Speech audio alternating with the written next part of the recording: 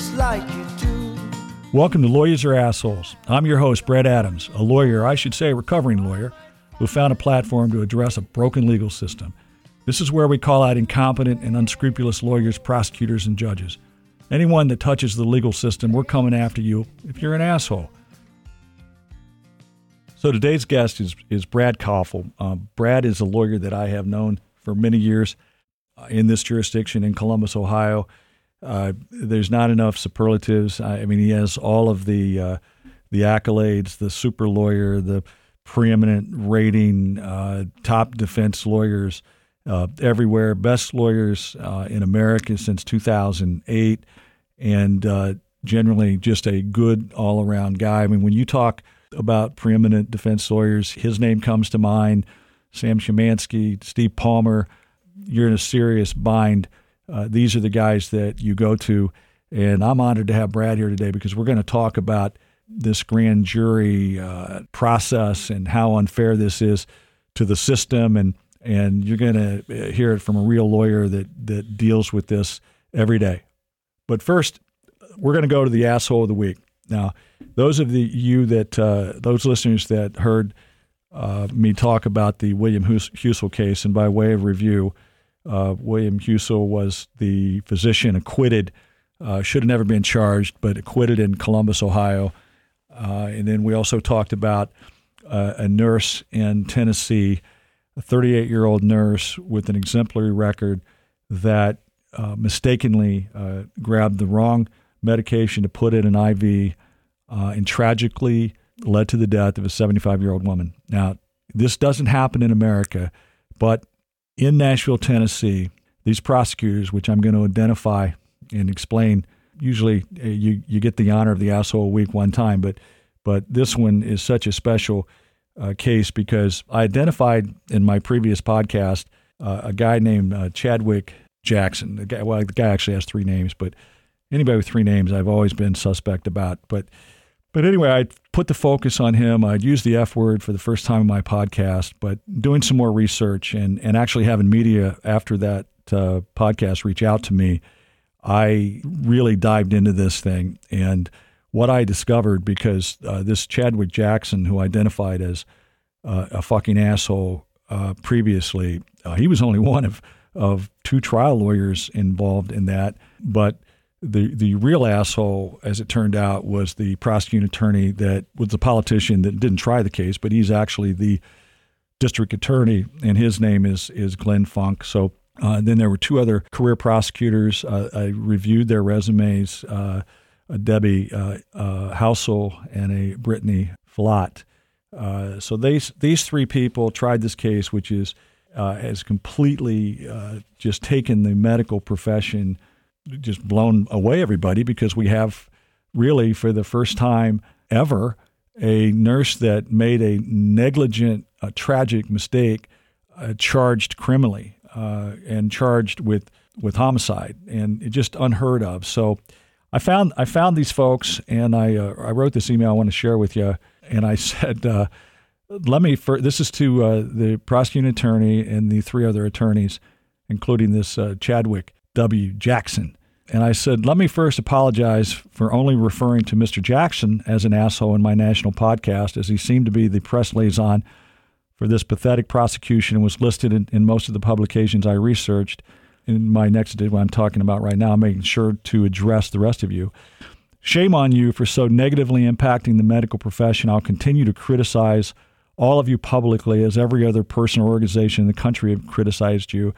But as prosecutors, in parentheses, those lawyers that can never get a real job, you might not intellectually understand the effect you have caused to medical providers that now have to worry about some moron going after them for a medical mistake. What you did was a legal tragedy, and I will continue to use my national platform to lambast you. Of course, one of you may possess the courage to be a guest to explain yourself on my podcast. Now, I haven't heard from anybody, but I'm going to harp at these people. I just...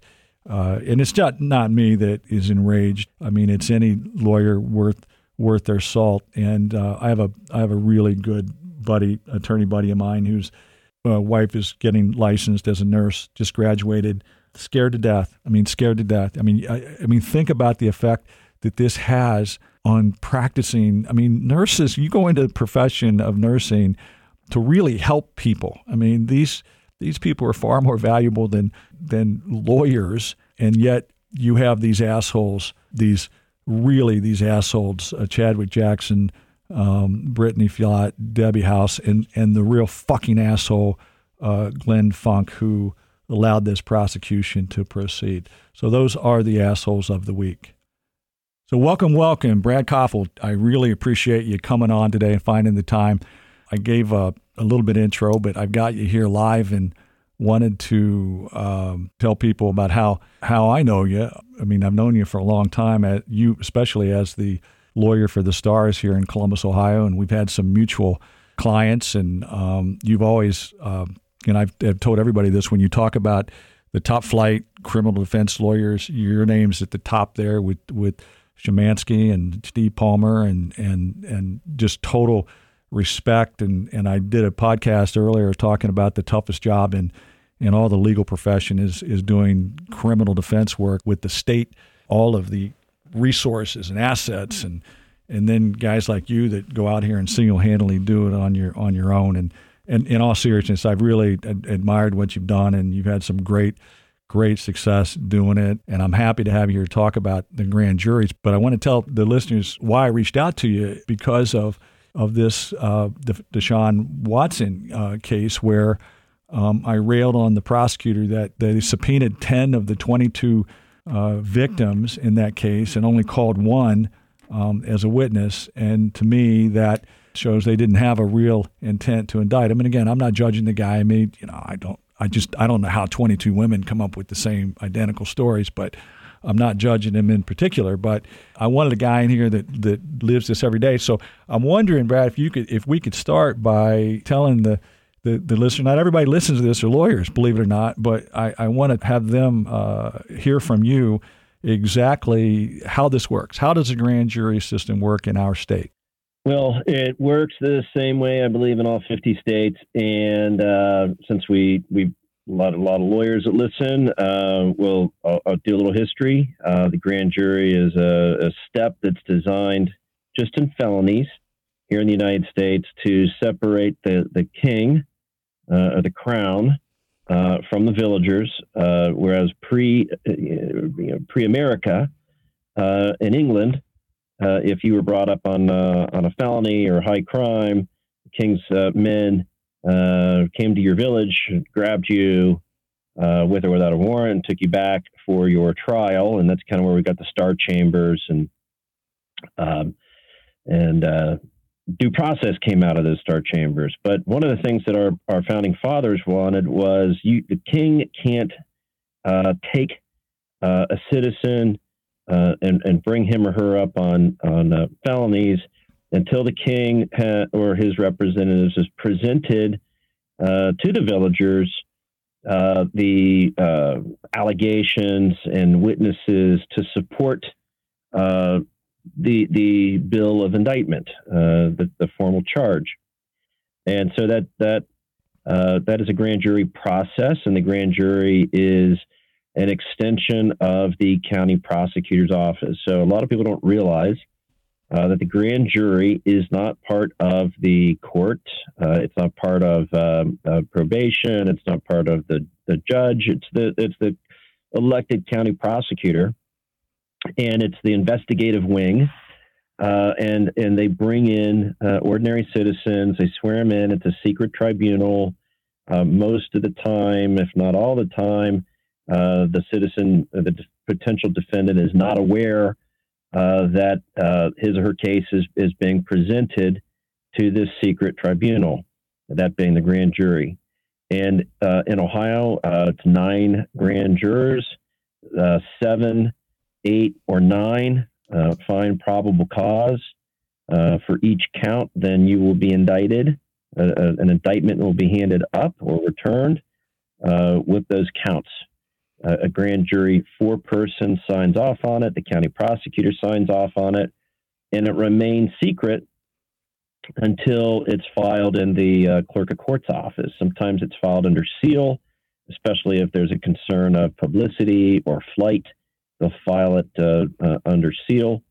And then once the person is arrested, they're brought in, the indictment is unsealed, or the indictment is given to the defendant, and then they are provided an opportunity for their initial appearance. And not until that time does the person have the right to counsel. Actually, people don't realize that either. No, that's a great analysis. I mean, a great historical analysis. But what I want to talk to you about today is that is as rosy and as proper as that sounds, there's some real pitfalls in that process. And I wanted to explain to the listeners, because I've testified in 2 grand juries. I've had people steal from me in 2 different companies. And just to show the inherent unfairness of the process is that there's no judge there. Both of mine were recorded. We didn't have a stenographer, but it was recorded. And the prosecutor walks in. This is how it happens in real life. The prosecutor walks in and says, here's Brad Adams. They stroke you because they want you to be a good witness. If they want to prosecute this case, they want to build you up as a credible, good witness. You're under no cross-examination. So in my case, they present the documents, and I tell the story about what happened. But when that prosecutor walks in there, and they do these grand juries, I mean, continuously, one prosecutor may be there all day with 10 cases. They become accustomed to that prosecutor. They like that prosecutor. And in my experience, it's very rare there is a no bill or no prosecution, because you don't have the ability to cross-examine anybody, which is like, I mean, and that to me is the fundamental unfairness, because I've always said that depending on the ethics of a prosecutor, you're going to indict somebody, and this happens a lot in these police cases. If you don't want this police officer being indicted, you know how to not get that police officer indicted. Sure. Am I exaggerating at all, Brad? I mean, jump in there. Oh, no. You know, we always talk about how easy it is to get indicted. For that reason, Brett, you don't have many times. You're not given any notice that your life is being examined by a criminal investigator, and they're going to present a portion of your life to the grand jury. And many times people don't realize they've been indicted until they get arrested pursuant to that indictment.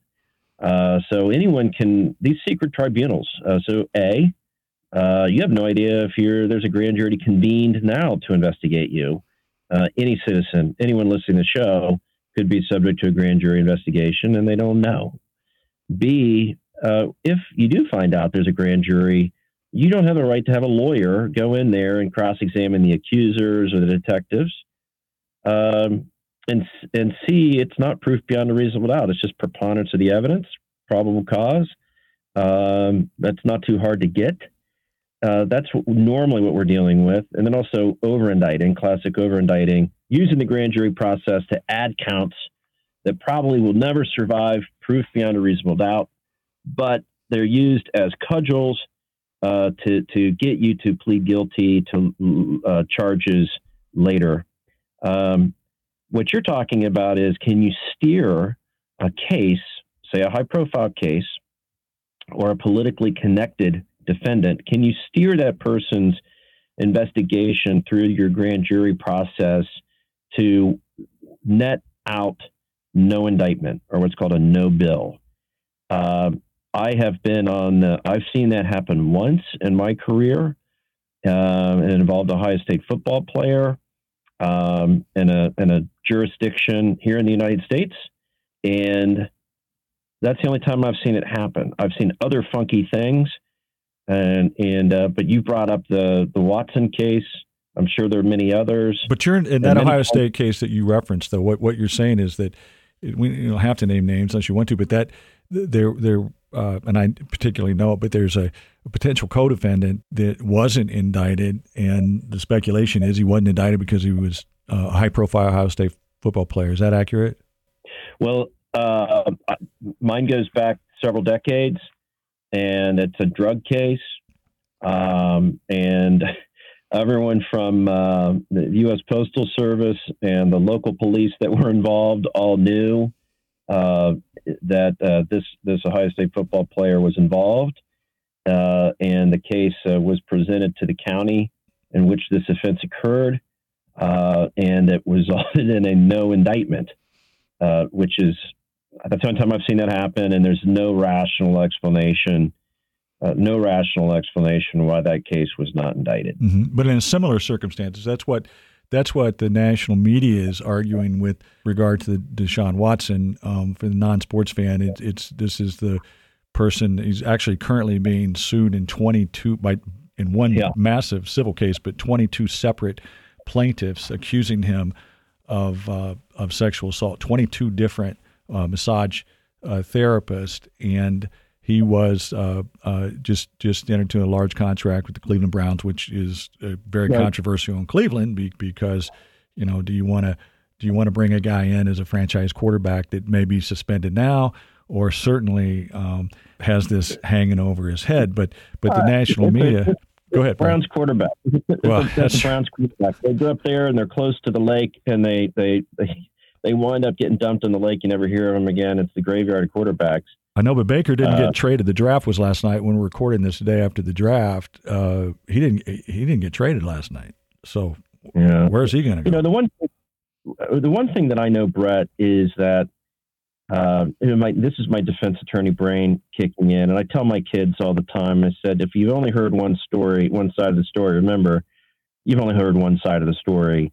I'm going to go out on the, and I know you had a Dr. Husel podcast recently, and I listened to that, and you and I would have to disagree on that case. I never saw Husel being a wide open sniper taking out 25 patients in front of everybody. I just never viewed him as being a sniper.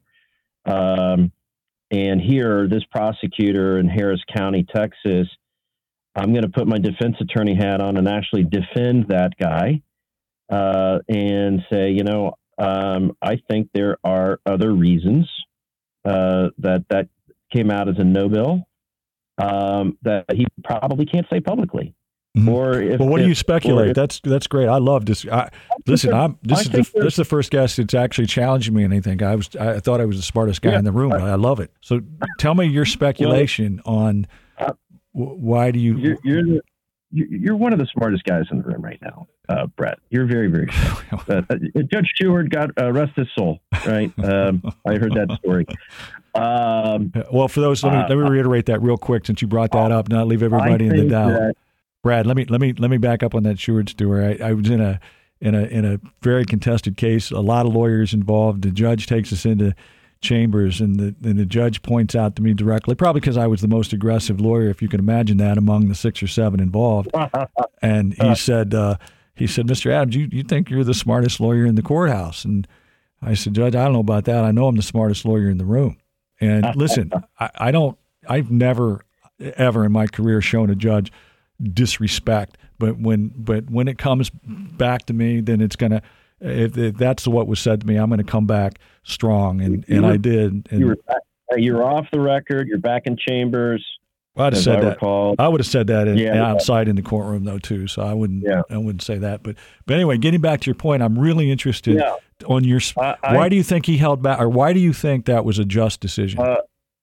I think that he had. I'm guessing, but applying my almost 30 years of doing criminal law, I think he has serious credibility questions with the majority of these accusers. He either possesses information that is exculpatory for Mr. Watson, or he's got some of these witnesses are going to go in and commit perjury, and he doesn't want to suborn perjury.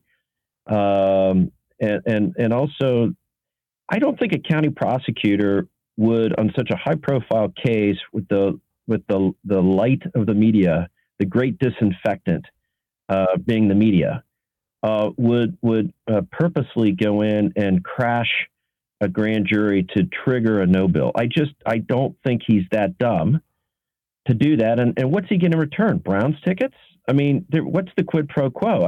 You're arguing the quid, but where's the quo? Mm-hmm. He certainly would not take money. He'll wind up losing everything. He's not going to get free. He's going to get 50-yard line tickets to the Texans or anyone else. What would the quo be? I think these are opportunists. I think these women are hanger-oners.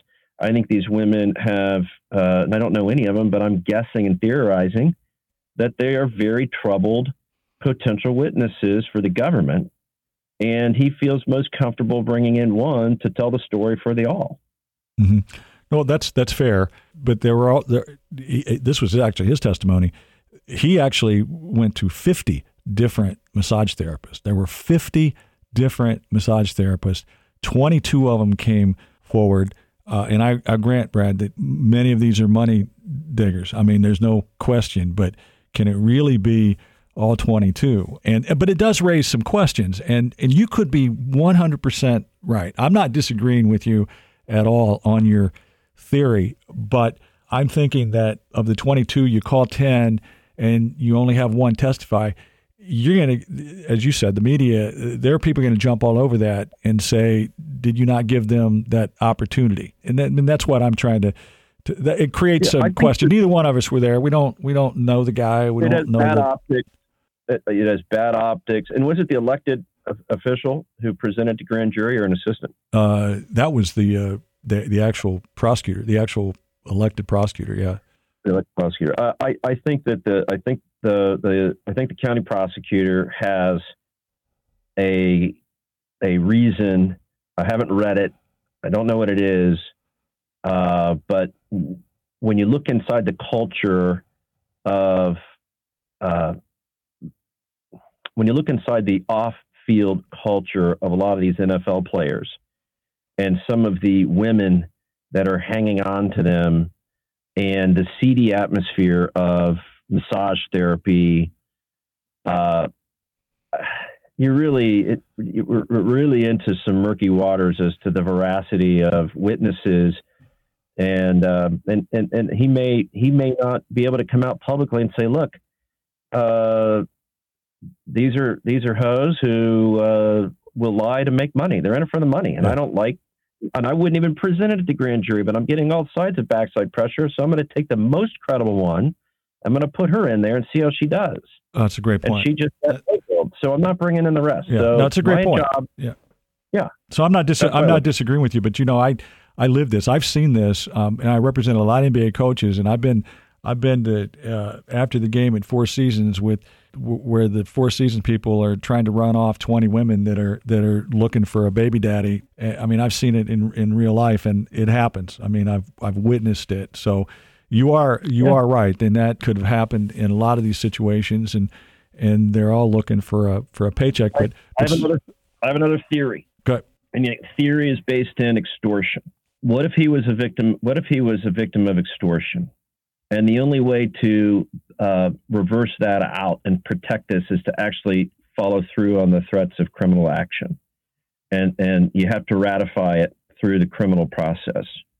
What if this was, I think these women probably, or their lawyers, especially the first lawyers they get into, they're down the street, down the block lawyer, probably reached out kind of Michael Avenatti style and said, I got a press conference coming up tomorrow. We're going to walk out all these women unless you give us $100,000 each.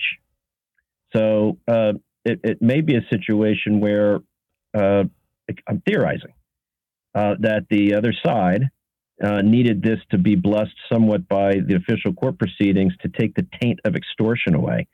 I think that's likely. I think he would be subject to extortion. He'd gone to a massage parlor. They knew who he was.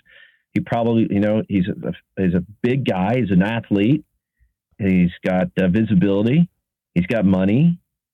Well, what a great way to get some money out of him. That's another great theory. This is why you are on this podcast today. And as much as I've looked at this, I'm embarrassed that I missed that, but you are absolutely right. Just a sidebar for 1 second. Have you ever seen in your career, our careers that have paralleled each other, have you ever seen a lawyer fall from grace like Michael Avenatti? He had the world by the balls. I mean, by the balls. Have you ever seen anybody fall that? Have you ever seen anybody fall that hard? No, but he's America's Icarus, and he flew. He got so close to the sun, he got burned. But that's greed. And you and I both know there are warning signs with lawyers, whether it's drugs or alcohol or greed, and they get full of themselves, and they believe what they say about themselves. They believe what they write about themselves, and Michael Avenatti fell victim to his own narcissism. And Mark Geragos is probably an extremely ethical lawyer. Reluctantly got in bed with Dirty Avenatti, Michael. And I think, again, theory, my own opinion, no fact based on this, that Geragos blew the whistle on Avenatti and set that up with Nike and the FBI. Yeah, that's what it sounded like. But he also could have been doing it to save his own skin too, though.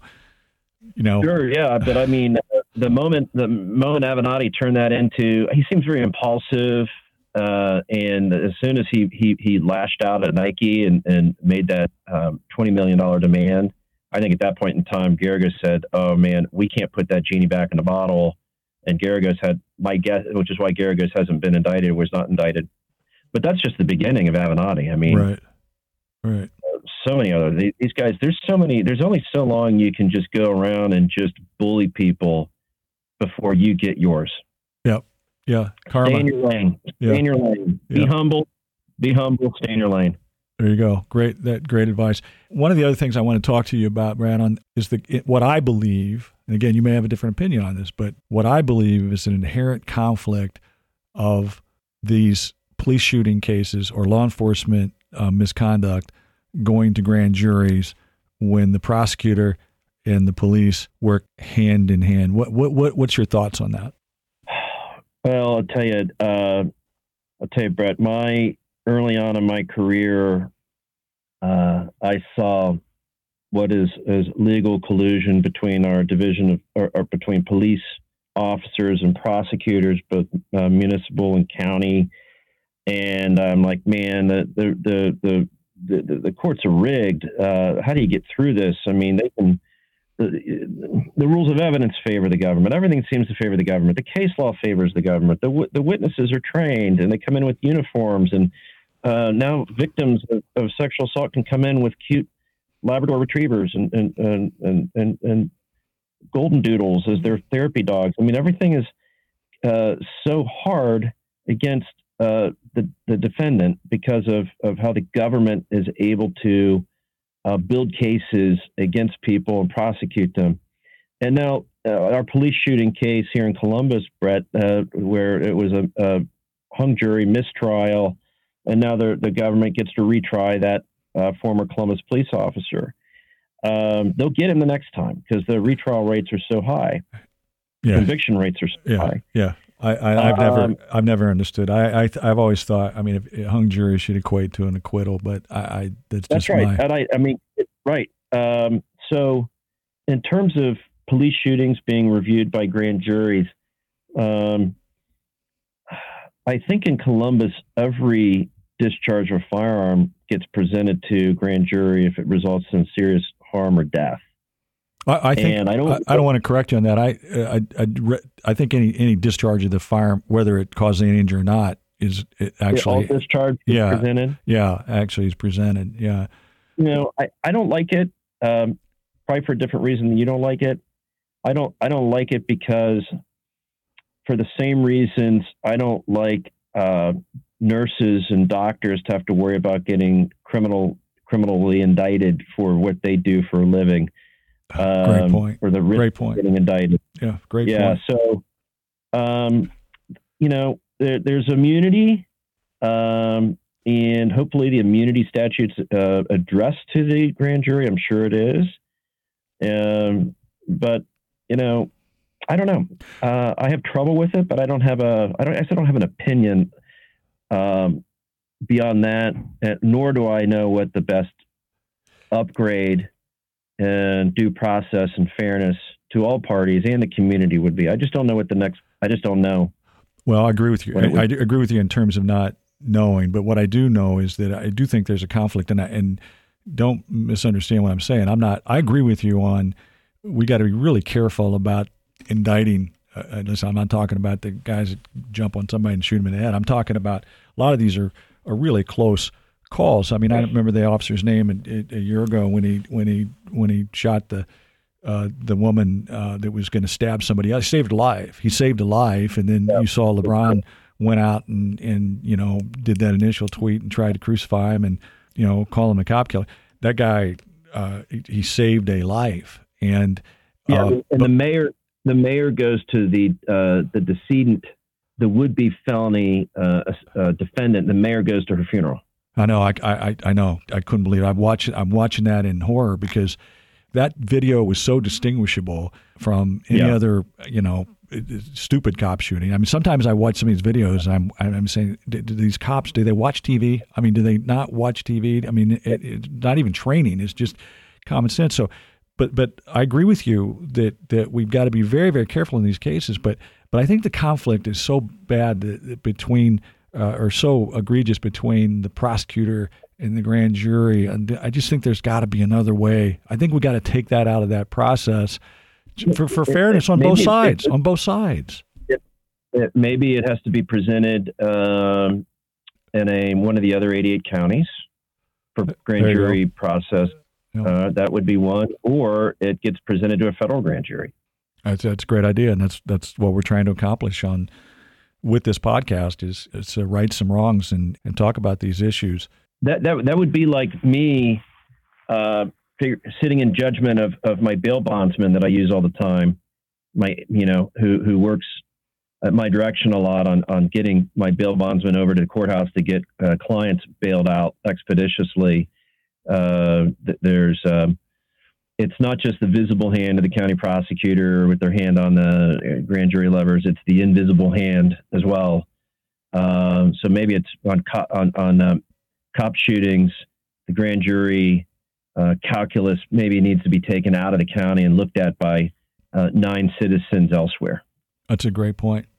Another quick sidebar, and I'm going to let you go. I appreciate the time you devoted, but you just said something that I think is a misnomer for all of us who've been there and tried to get somebody out of jail expeditiously. That, at least in my experience in this jurisdiction, expeditiously can mean a day. I mean, our system is so screwed up. I mean, you could post a bond and be sitting in that effing county jail for 10 hours. Yeah. Well, it always seems like here, we're recording this on a Friday, and it seems like a lot of counties do their grand juries on Fridays, and they return their indictments and they clock them into the clerk's office. And a lot of the rural counties, of which, 80, let's just say 80 of our 80, counties, yeah, let's say 80 out of 88 are rural counties, 1-2 judge counties. Clerk's office closes at 4. You get arrested on your warrant Friday night, and now you're sitting in the county lockup until Monday. So, I mean, they know what they're doing, and they can have people sit out for the weekend. But it always seems like, Brett, as you know, because I know you've done defense in the past, it always seems like our clients get indicted. They think we're supposed to know when they're getting it indicted. Right. We almost never know when they're getting it indicted. Right. It always seems to happen 6-7 o'clock on Friday nights, just I'm winding down, having a cocktail. Yep. And I'm going to spend the next couple hours explaining to the family that we didn't miss anything. This is how it works. And you're not going to be able to get them out until Monday. Yeah. And I'm sure you've done this too, on especially misdemeanor cases. They're not controversial. You find a buddy that's a judge and pull some strings on a Saturday and chase them down on the golf course. But done that too. Yeah, but it is it's a screwed up system. But brother, I can't thank you enough for doing this. This was very educational. I even got a little education in the beginning on the history, but I got to have you back on some other issues so that you can make me sound smarter. I need you on this podcast. So I love what you're doing. I love the title, and anytime, man, you're doing a bang up job. I really appreciate it. I really appreciate it, Brad. Thanks much. See you, Brett. All right. Bye. Hey, thanks, buddy. Now, normally I do a Brett's rant at this point, but I got to tell you, Brad was such a good guest, an education in the grand jury process. And the first time that I actually had some minor disagreements.